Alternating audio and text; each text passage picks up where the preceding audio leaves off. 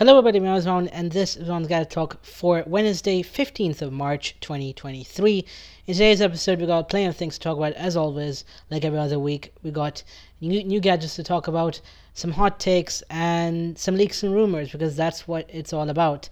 Today's episode, we're going to talk about Samsung's. Apparently, Samsung is faking those moonshots you get when you use the space zoom feature on the S23 Ultra and the other phones with those 100x space zoom functionality. So we're going to talk about it in brief and give you my thoughts on that hint. They should just be upfront about it, to be fair. On top of that, while Samsung is showing off some new mid-range phones that you definitely should check out if you're in the market for those. Along with that, we got some leaks of the Google Pixel 7a and the 8 series, and towards the end we're going to probably talk about some EVs, and as I talk about Kia sort of partly showing off their new EV9 SUV. It looks pretty cool, and again we're going to talk about all this in today's episode. So without further ado, let's get rolling, shall we? Right, first up, Samsung. So they've kind of been the talk of town in the world of smartphones because of one small issue that's kind of blown out of proportion, or it's been a quite a serious problem no matter how you look at it. If you're obviously into your smartphone photography, it's quite a serious problem because it kind of overly adjusts your it probably shoots your expectation into a whole nother world. I'm probably talking about the controversy regarding the pictures you take of the moon from the S23 Ultra, and probably by this extent the S22 Ultra, and that being fake or modified and tweaked. And again, the best way to describe it is those pictures of the moon have kind of been artificially tweaked, especially, as I said, those pictures taken using the space zoom functionality on the S23 Ultra. So there's a user on Reddit known as u/iBreakPhotos who posted 5 days ago a post on the Android subreddit, kind of mentioning how, as I said, the zoom lens lets you take breathtaking moon shots, and they look wonderful and kind of like DSLR quality, but it was too good to be true, according to him. And so he put it to the test. He took a high-res picture of the moon, downloaded it from the internet, and then downsized it, tweaked it, and then obviously put it on full screen and went to the other side of the room, turned all the lights off, used his phone, used his S23 Ultra, zoomed right in. Okay, in the post it says, this phone zooms right in and tries to take a photo, and it comes out crystal clear. Now, it might look good, again, surprising because the actual photo is quite blurry. And so, what happened, you're probably wondering. So, Samsung apparently is using an AI model, or a mode is switched on by default, called Scene Optimizer, which basically is tweaking the overall photo of what looks like the moon and adding quite a lot more details, tweaking and adding details and subjects that shouldn't really be there in the first place. In a sense, it's quite an extreme. It's basically AI being used to a dramatic extreme beyond relief, which is kind of shocking to say the least. But according to him, too long didn't read, Samsung is using AI or machine learning, or neural network trained on hundreds of images of the moon to add the texture of the moon on your moon pictures. And while some think that's your camera's capability, it's actually not. And that's his words, not mine. So that's pretty interesting. And again, he probably goes on to reiterate that it's not sharpening or adding detail or multiple frames. It really is tweaking and, again, adding bits to the picture. It's quite hard to explain this, really, unless you're a photography expert or if you're good at photography. But as I said, it's not even interpolation, to say the least. But again, it's using AI to kind of add detail that shouldn't really be there, and it should kind of be normal. So, yeah, as I said, weirdly enough, Samsung kind of talked about it and explained it on a forum, which was all in Korean, but I read the English translation. I'll link it in the show notes so you can check it out in a way. So that's pretty interesting. And according to Samsung, quote, the moon recognition engine was created by learning various moon shapes from full moon to crescent moon based on images that people actually see with their eyes on Earth, and then uses deep learning to sort of, tweak it down to make it learn what the moon kind of looks like when you take a photo, when as a photo, and then obviously when you take a picture of the moon, it tweaks it.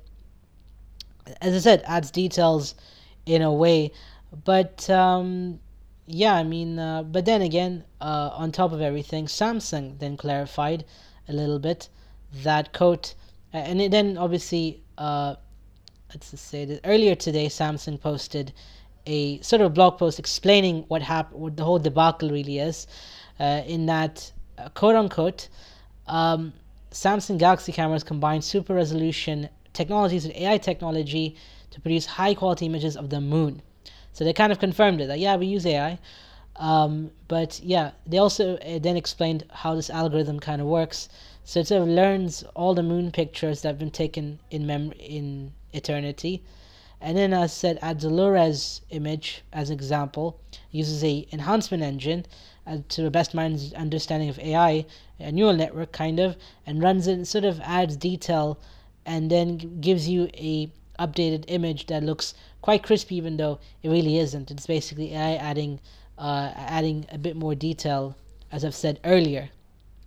But yeah, according to 9to5 Google, and I think I would agree with them too in this one, AI is what makes these moonshots possible, and pictures like these really show us how aggressive that AI is and how easy it is to fool. A blurry image of the moon is technically what the camera is already seeing, so it does make sense that the result of taking a picture of a blurry image of the moon will result in something sharper. It's not creating the image out of nothing, and it needs the image from your smartphone sensor to then use the AI to create the final shot. You can sort of compare it to a puzzle. Putting together a 1,000-piece puzzle would be incredibly difficult if you didn't have the artwork on the box to help out. Similarly, Samsung's pictures aren't entirely original, and they're also not completely fake. So I think they quite well explained it, to be honest. Alright, so what we have here is basically Samsung has used AI to kind of give you a sharpened up image of the moon on your phone, and basically the picture you take from your phone, what would be the shot of the moon zoomed out 100x, is sort of the reference, and then the AI model kicks in the background, adds in details, sharpens up, adjusts detail, and again adds bits and bobs, as I say that in layman terms, to make the moonshot seem more impressive than what it actually is. And to be honest with you, it's a little deceptive, like especially given the fact that Samsung's been marketing the capability to take moon photography like a pro, but not really disclosing that, we use AI and stuff early on. So it's quite deceptive, to be fair. And yeah, I mean, as I said, what can I say? It's just that I think Samsung should be upfront about it. They should really be quite clear and kind of disclose that, we use an AI mode, and should give people the option to switch it off if it's a bit intimidating, or it's going to be quite horrible, or give people the ability, and maybe in a future update, who knows. But yeah, as I said, really, and also it's crazy how that AI really works on even like a made up picture of the moon. There's also MQHD and Mr. Who's the Boss made videos on this, and it really took it through its paces. We tried to test the claims, and Mr. Who's the Boss especially, he kind of, what he did in his video, I'll recommend you go check it out. What he did kind of is he took a picture from the internet of the moon, a high-res shot, and then he added a little sort of a monochrome detail, let's just say a monochrome icon of Rick Astley, the Rickroll guy, kind of puts it black and white, put it right into the moon, and then picked that up and even sharpened it up. It's so ridiculous. So yeah, but for me, really, as I said, regardless, really, it's just the fact that I think Samsung really needs to be upfront about it. Okay, they obviously clarified to people that, yeah, we actually use AI, we have modes available, you can turn it off, obviously, if it's intimidating, but as I said, I think this wouldn't have been a bigger controversy had Samsung been quite clear and upfront, like other brands, where other brands at least sell you want, they do tell you, oh, we use this AI features there, AI this, AI that. It's a jargon that the technology is there, it's running in the background. I feel that, as I said, Samsung obviously pulled a pretty fast one here, in that they had to sell people on some killer feature, and in the process they kind of forgot to disclose or be upfront. And also people are quite wary of AI because we're using it in everything these days. Just yesterday GPT-4 was shown off, and the detail you can extract, the detail, more detail the prompt you give to GPT-4 and the outputs it gives. Yeah, I mean, people are quite wary and are skeptical, let's just say. So, and also, let's face it, smartphone sensors are not as sophisticated as we love to assume. There's a limit, there's a physical limit, and so software kind of gives you the extra mile, the extra edge, let's just say that. But as I said, I feel that Samsung, all jokes aside, should, and all facts aside, Samsung should really be quite clear and really be upfront and kind of tell people that, hey, we have this mode switched on by default. We have an algorithm that is doing the processing, and again, give people the option quite clearly to flick it on and off. But yeah, the fact that obviously people made a big fuss out of it, this shows you, as I said, how much people are scared of AI on the flip side. But as I said, you can't trust smartphone photos that much. I mean, as I said, if you really, really want to take proper actual photos, and I've probably come to that conclusion also, partly, I don't know, buy an actual camera, actual mirrorless camera with a large sensor that gives you incredible detail and really lets you take a lot of insight.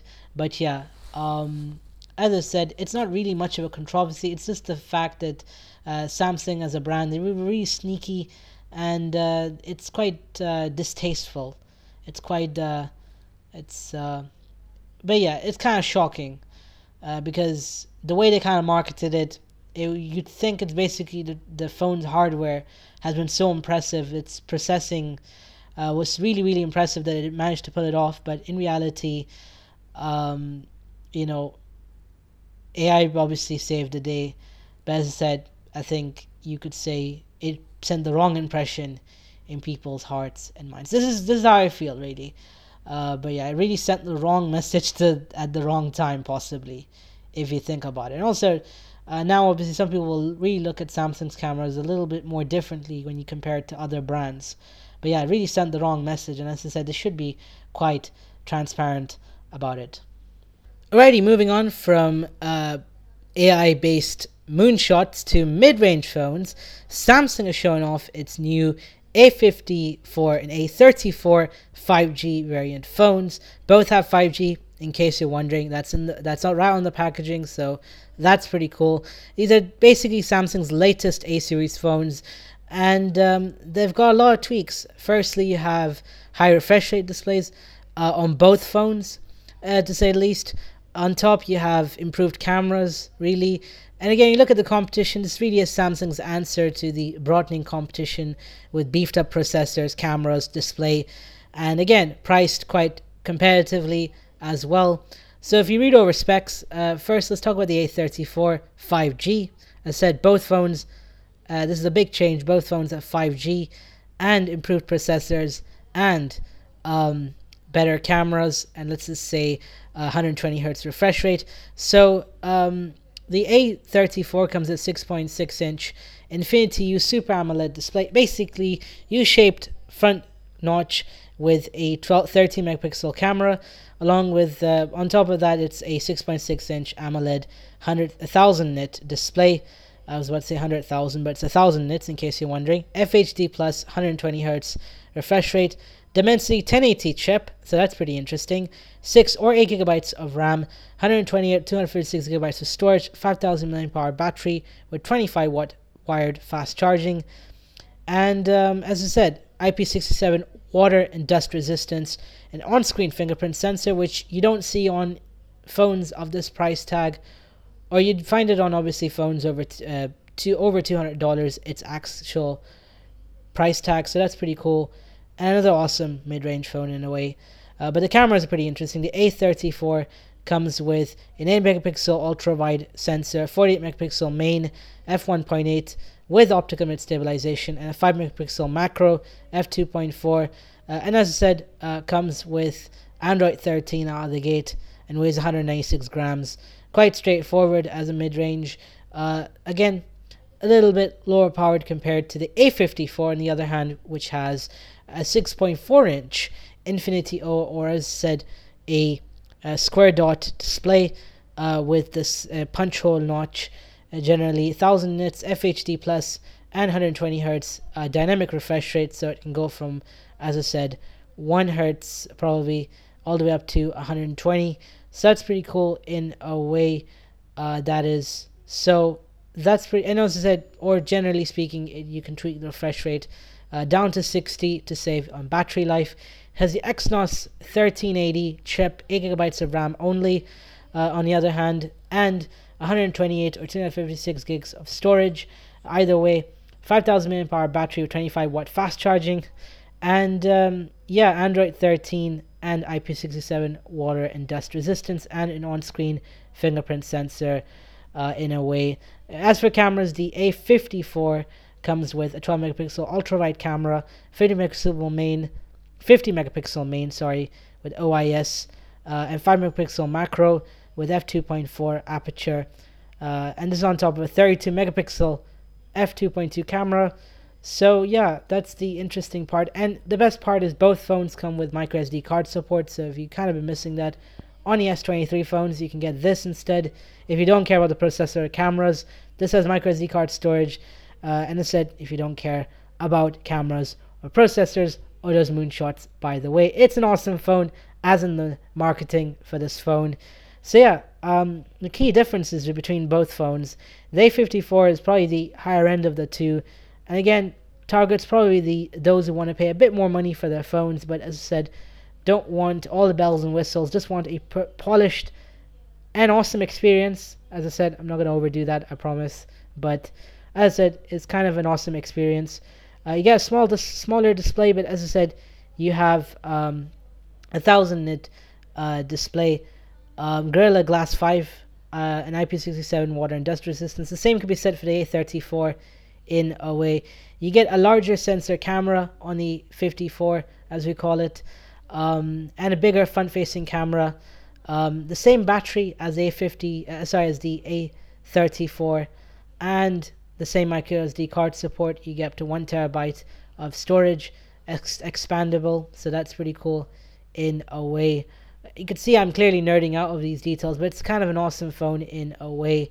And as I said, you get but as I said, what we look at really with the A34 and the A54 5G, both phones have 5G by the way, in case you missed it, is that they're two similarly powered phones targeted at two different kinds of audiences. The A34 is a more enthusiast kind of phone with the beefier processor, and as I said, with the slightly bigger display in a way, so more for those diehard power users, whereas the A54 is more for casuals and those who really want to pay a little bit more for their phone, as I said, but as I said, want an all-round experience with better camera.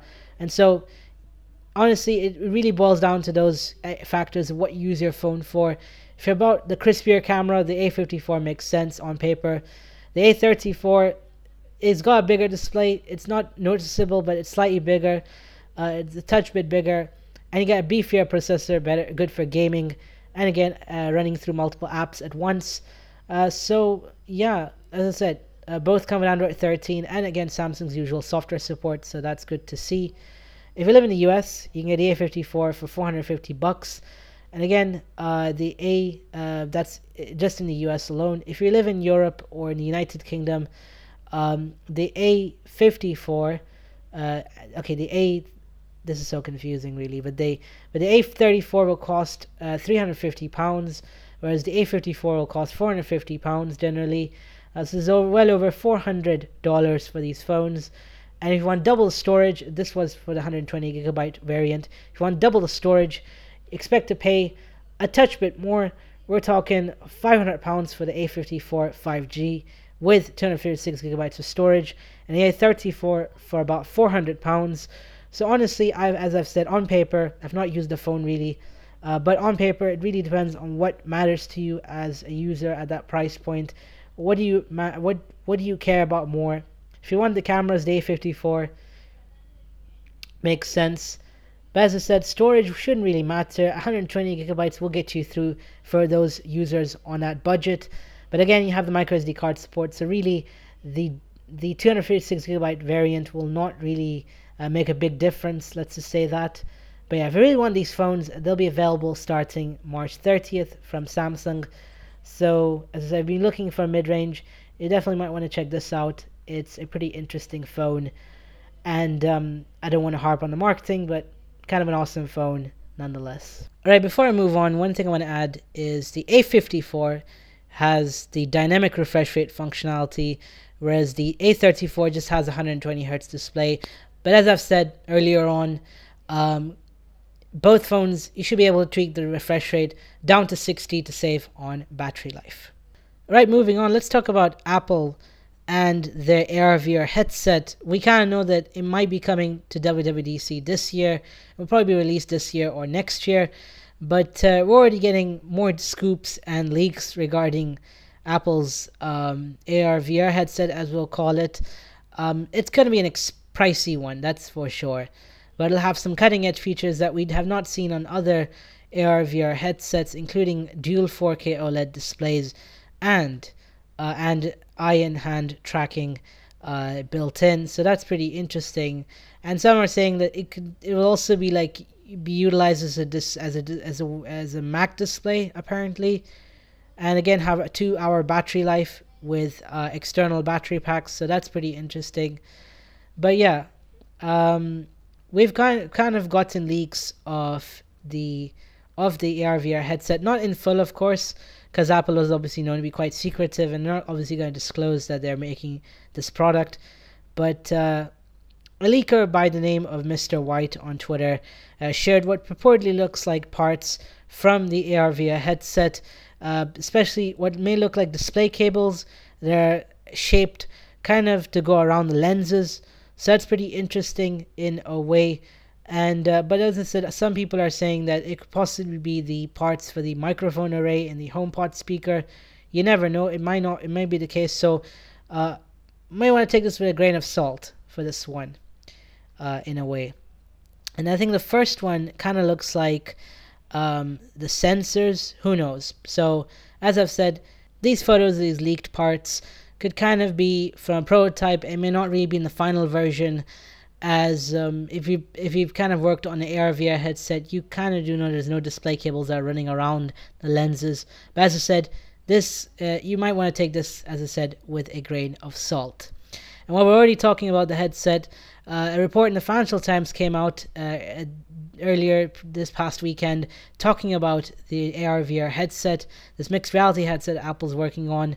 Apparently, there was like two sides of Apple that really fought on what a device should be. There was the operations team that was run by Apple's vice president or VP, SV senior vice president Jeff Williams, who wanted a technologically advanced VR headset, let's just say that, as soon as possible, even if it's bulky or expensive. And then there was a design team that wanted a lightweight AR glasses.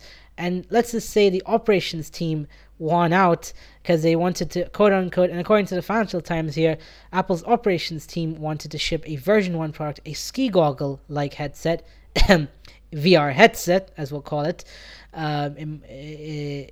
from that point of view, that will allow users to watch immersive 3D video, perform interactive workouts, or chat with realistic avatars through revamped FaceTime. You know, I mean, if you know realistic avatars, that's basically animojis. Anyways, but Apple's famed industrial design team had cautioned patients wanting to delay until a more lightweight version of AR glasses became technically feasible. Most in the tech industry expect that to take several more years, which kind of makes sense, to be fair. But yeah, and it's not surprising given that the supposed product's name potentially would be the Apple Reality Pro, and it will be very expensive, but there'll be a lot of people who end up scooping it up because it's an Apple product. That's the problem, but oh well. I mean, that's people's, buying habits. You can't do anything about that. But yeah, but also this is quite significant given the fact that this will essentially be the second or third, in that sense, major product release for Tim Cook as CEO, given that he resided over the launch of the Apple Watch and the HomePod, and that all happened after Steve Jobs' death. So this is quite significant. If they screw this up, this will signal it'll send another message for Apple, from Apple to the whole wide world. But they gotta get this right. Let's just say that. And but yeah, I guess the approach of launching a bulky, expensive headset that is good for developers, essentially a V1 for developers, for those using the Mac, and for VR development and content creation, it kind of makes sense. But as I said, the AR concept is many years behind, we're many years away from it being viable. Let's just say that. So again, this also is to be taken with a grain of salt, in my own opinion. Alrighty, moving on, let's talk about Google Pixel. First up is actual stuff from Google, a feature drop. So this is a software update with new features on the Pixels. If you have one, you definitely want to update and check it out. First up is Night Sight. So you're going to get a faster processing version of it on the Pixel 7 series phones. The Pixel 6 can now do Night Sight without any issues, and again, a little bit more faster because the processing is improved with improved algorithms. So that's pretty cool in a way. And then second thing to add on top of photos is Magic Eraser. It's now available on all Pixel phones, unlike initially that was on the Pixel 7 series, but now it's on all the Pixel lineup. So that's pretty awesome in a way. There's also Direct My Call, which is available on Pixel 4a and above. That allows you to really see menu options on the most popular toll-free numbers in the United States. You have Health Connect built in now, so that's pretty cool. So if you have fitness data, it'll be stored right on device. Let's just say that. So there's no need to send it to the cloud. Let's just say that. Now you can set timers across all your Pixel devices without unlocking your phone. I don't know if it's a useful feature, but again, it goes a long way. Now the Pixel Watch comes with a fall detection feature, kind of like the Apple Watch. So that's pretty cool in a way.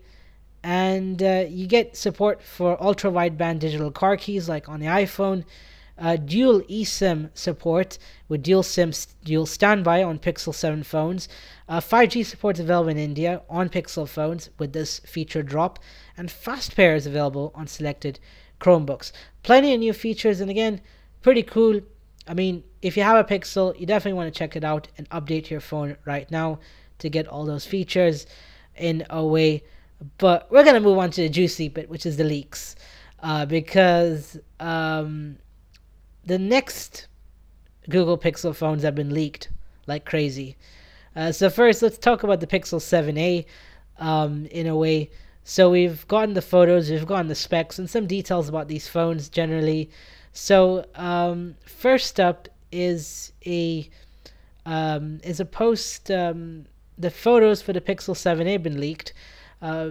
Because somebody took hands-on pics with the Pixel 7a, and it's a compact version of the Pixel 7 in a nutshell. If you don't know how to best describe it, someone in Vietnam has gotten the Pixel 7a and basically taken a lot of videos and photos of it, and that's pretty crazy in a way. But that's not the shocking part of it all. We've gotten a detailed specs leak of the Pixel 7a. According to Dibayan Roy from Gadgets Data on Twitter, the Pixel 7a will come with a 6.1-inch FHD plus 90Hz OLED display. This apparently could be the pictures of that leaked 7a phone from Vietnam from the looks of it. A Tensor G2 chip, UFS 3.1 storage speeds, LPDDR5 RAM speed, so that's pretty cool in a way. 64 megapixel IMX 786 and a 12 megapixel ultra wide camera on the back, so like the Pixel 7 regular. 5-watt wireless charging, again, nice touch, let's just say that, and will apparently come with Android 13 to say the least. And according to the leaker, the back is not made of plastic. But also said there's no metal frame, so that's pretty interesting. And the camera will come with optical image stabilization. So that's pretty interesting. So it's looking to be one hell of a mid-range phone, if the leaks are anything to go by. And you're probably wondering, when will this come out? According to 95 Google, this is their latest scoop, the Pixel 7a could be coming in middle of June. So right in the summer, like the past couple of years with the Pixel A series phones. And the Pixel Fold will also be coming in mid-June, according to leaked listings from a retailer. So that's pretty crazy, to say the least. But we haven't even gotten to the more interesting bits, which is the Google Pixel 8. Now, Steve Heffenstoffer, I hope I did not pronounce his name horribly wrong, known as OnLeaks, along with SmartPre, have leaked or MySmartPrice, have leaked the Google Pixel 8. And what we've gotten so far is the look of the Pixel 8, the pictures kind of, and it's pretty interesting. Basically, it's like the Pixel 7 series, the best way to describe it, but with rounded edges on the top and bottom. So it's been more rounded out, a little smaller potentially, but a bit more rounded out. So that's pretty interesting in a way, and it's got cutouts for speaker and microphone, USB-C in a way. But yeah, according to OnLeaks, the Pixel 8 is roughly 6.2 inch display, and the Pixel 8 Pro is roughly 6.7 inches. So that's kind of accurate, but it looks a bit smaller because it's a bit more rounded on the edges. So that looks interesting. Not childish, let's just say that, but again, pretty interesting if you ask me. That is. So yeah, we've already gotten a leak of the Pixel 8 and 8 Pro. I would probably say this. I would caveat with saying this. I would suspect that Google's probably indirectly leaking these devices to get some publicity and get some press for these phones before they launch. But I might be wrong. Who knows? They probably have a poor track record of keeping the phones in secret. But yeah, what you can see from the pictures, it's a bit more rounded, a bit more curvier. Let's just say that. And apparently, the Pixel 8 Pro will only go with a flat display, maybe to make it easy to manufacture. So that's pretty interesting in a way. I mean, it's an interesting phone already, but as I said, these are quite interesting leaks nonetheless. Alright, moving on to Asus. The Zenfone 10 is coming apparently, and PriceBuy has some exclusive scoop on a Zenfone 10 thanks to the leaker, or tipster, let's just say, Paris Guglani, who's shared some details of the Zenfone 10. First up, it's going to be launching the fourth quarter of this year, so later this year pretty much. On top of that, here's the shocking part. This one's going to be shocking given that the previous Zenphones have been known as compact phones because of the display. This time, the Zenfone 10 is going to be coming with a 6.3 inch AMOLED 120Hz display. So it's going to be a big chunky boy compared to the previous Zenphones. But on top of that, speaking of which, it will feature the Snapdragon 8 Gen 2. Not surprising given that it's a Zenfone, so it'll come with the latest and greatest Qualcomm chips. Aside from that, it'll come with 16GB of RAM, 256 or 512GB of storage, along with a 5000 mAh battery, which is the standard apparently amongst all flagships in this day and age. Would get this 67 watt fast charging. Along with that, it'll feature a 200 megapixel OIS enabled primary camera. We don't have any information about the secondary, tertiary sensors, but you can expect it to be, again, some pretty good ones like the ultra wide. This is ASUS ultimately. It's not going to pack in a useless sensor, mind you, like another macro or telephoto lens that will not be used that much. But yeah, it's a pretty interesting phone, but it's going to be a big one. Let's just say that. Oh, and it's IP68 water and dust resistant. Interestingly enough, it's going to be coming out later this year, so expect to see or find out more about this phone potentially, but it's going to be a big chunky boy, let's just say that, pretty much. And while we're at it, a developer on the internet, a developer by the name of IGP pretty much, has coded up an installer, let's say a launcher, let's just say, for the Oppo Find N2 Flip that turns the cover display into a full-blown phone with an app drawer. So you can literally open all kinds of apps. You're not limited to the widgets on the hour display. You can literally run any app or widget on the phone, which is pretty crazy if you ask me. And if you want to run it, it's a preview version at the moment. If you have an Oppo and Find N2 Flip, you can go over to XDA developers. There's already going to be a preview version. You can download and play around with it pretty much, but that's pretty crazy. Samsung stock OS is used for the cover screen, weirdly. It's a launcher, as I've said earlier. It supports all third-party widgets, quick toggles, gestures, you name it, and apparently works on top of Oppo's ColorOS. So that's pretty interesting in a way. You literally can run all kinds of apps on this. You can't run Crysis on it. That's the benchmark. Anyways, but it's pretty interesting. It's called Cover Screen OS. Yeah, you can download this in Google Play Store and give it a try. It's a launcher, so you need to, allow it some permissions, and it will run on your display without any issues. So that's pretty cool. And it's Cover OS, by the way, all one word, all one sentence on the Play Store if you want to check it out, if you have the Find N2 Flip. On the flip side, apparently, get this, Xiaomi is going to be showing off the global variant of the Redmi Note 12 finally on March 23rd at 11 p.m. Beijing time, or roughly, let's just say, what's 11 minus 7? That would be 4 p.m. Europe time and 6 p.m. Bahrain time, technically. And we expect to see multiple variants of the Redmi Note 12. So that's pretty cool in a way. Oh, yeah, 4 o'clock European time. So something, can't wait for the Redmi Note 12. We're going to probably be talking about it in, let's just say, I think in a fortnight's time, because next week's episode, we're going to record on Tuesday, so we won't have time to cover the Redmi Note 12. So probably a fortnight later than usual.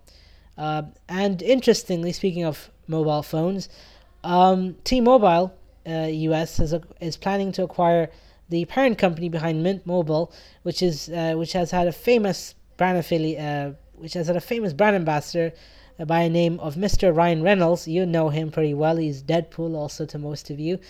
He's kind of been the ambassador of Mint Mobile. You kind of know the brand because he's basically been in all the ads and kind of talk about how great it is and how you can get unlimited data for very cheap. And now T-Mobile is planning to acquire all these brands for a grand total combined, potentially given on the valuation of the parent company, up to $1.35 billion, and be a combination of cash and stock option. So that's pretty cool in a way, and also help T-Mobile strengthen its prepaid offering, given there's already a lot of competition on that end in the US market. You have Visible, which runs on Verizon, and Boost Mobile is owned by Dish. So you have plenty of options, and again, it's cool to see Mint being acquired by T-Mobile. As for that unlimited data for very low price, I don't remember the price for it. That remains to be seen, given that T-Mobile likes to charge a pretty penny for their data, mobile data and connectivity, and their plans really, and for Un-carrier plans to say the least. But interestingly, if you really liked Mint Mobile because of Ryan Reynolds, he'll kind of stay on as brand ambassador and sort of as a creative figure for the company for all their marketing campaigns. So that's pretty awesome in a way. And now we're switching gears to EVs. First up, BYD and Tesla. Apparently, BYD has denied reports apparently that there's been a bit of a beef between BYD and Tesla for supply of BYD's blade batteries for the Tesla Model 3.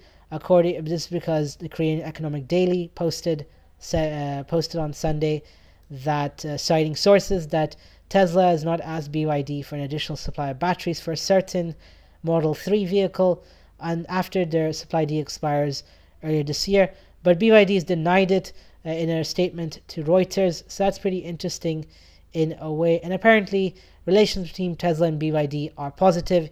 In case you missed it, BYD is a battery okay, this is according to Elon Musk.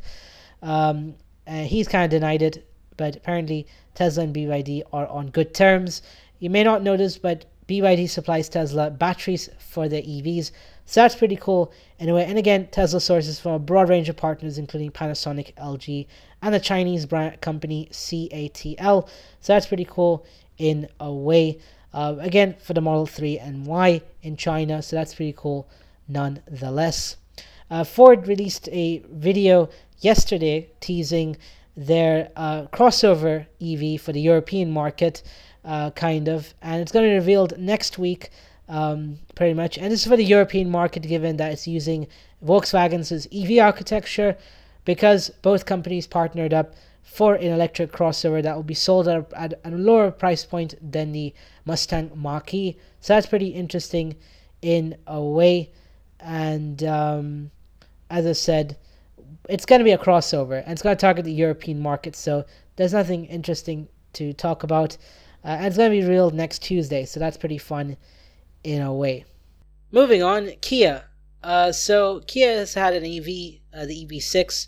It's kind of been a hit as a crossover. That kind of looks like a big fat sedan, but also is kind of like a crossover. And now they also have another EV on the way, the EV9. It's a full-blown SUV, let's just say that, full 6-7-seater SUV based on the Kia Telltale. In fact, you can say it's the electric version of the Kia Telltale SUV that launched a few years back.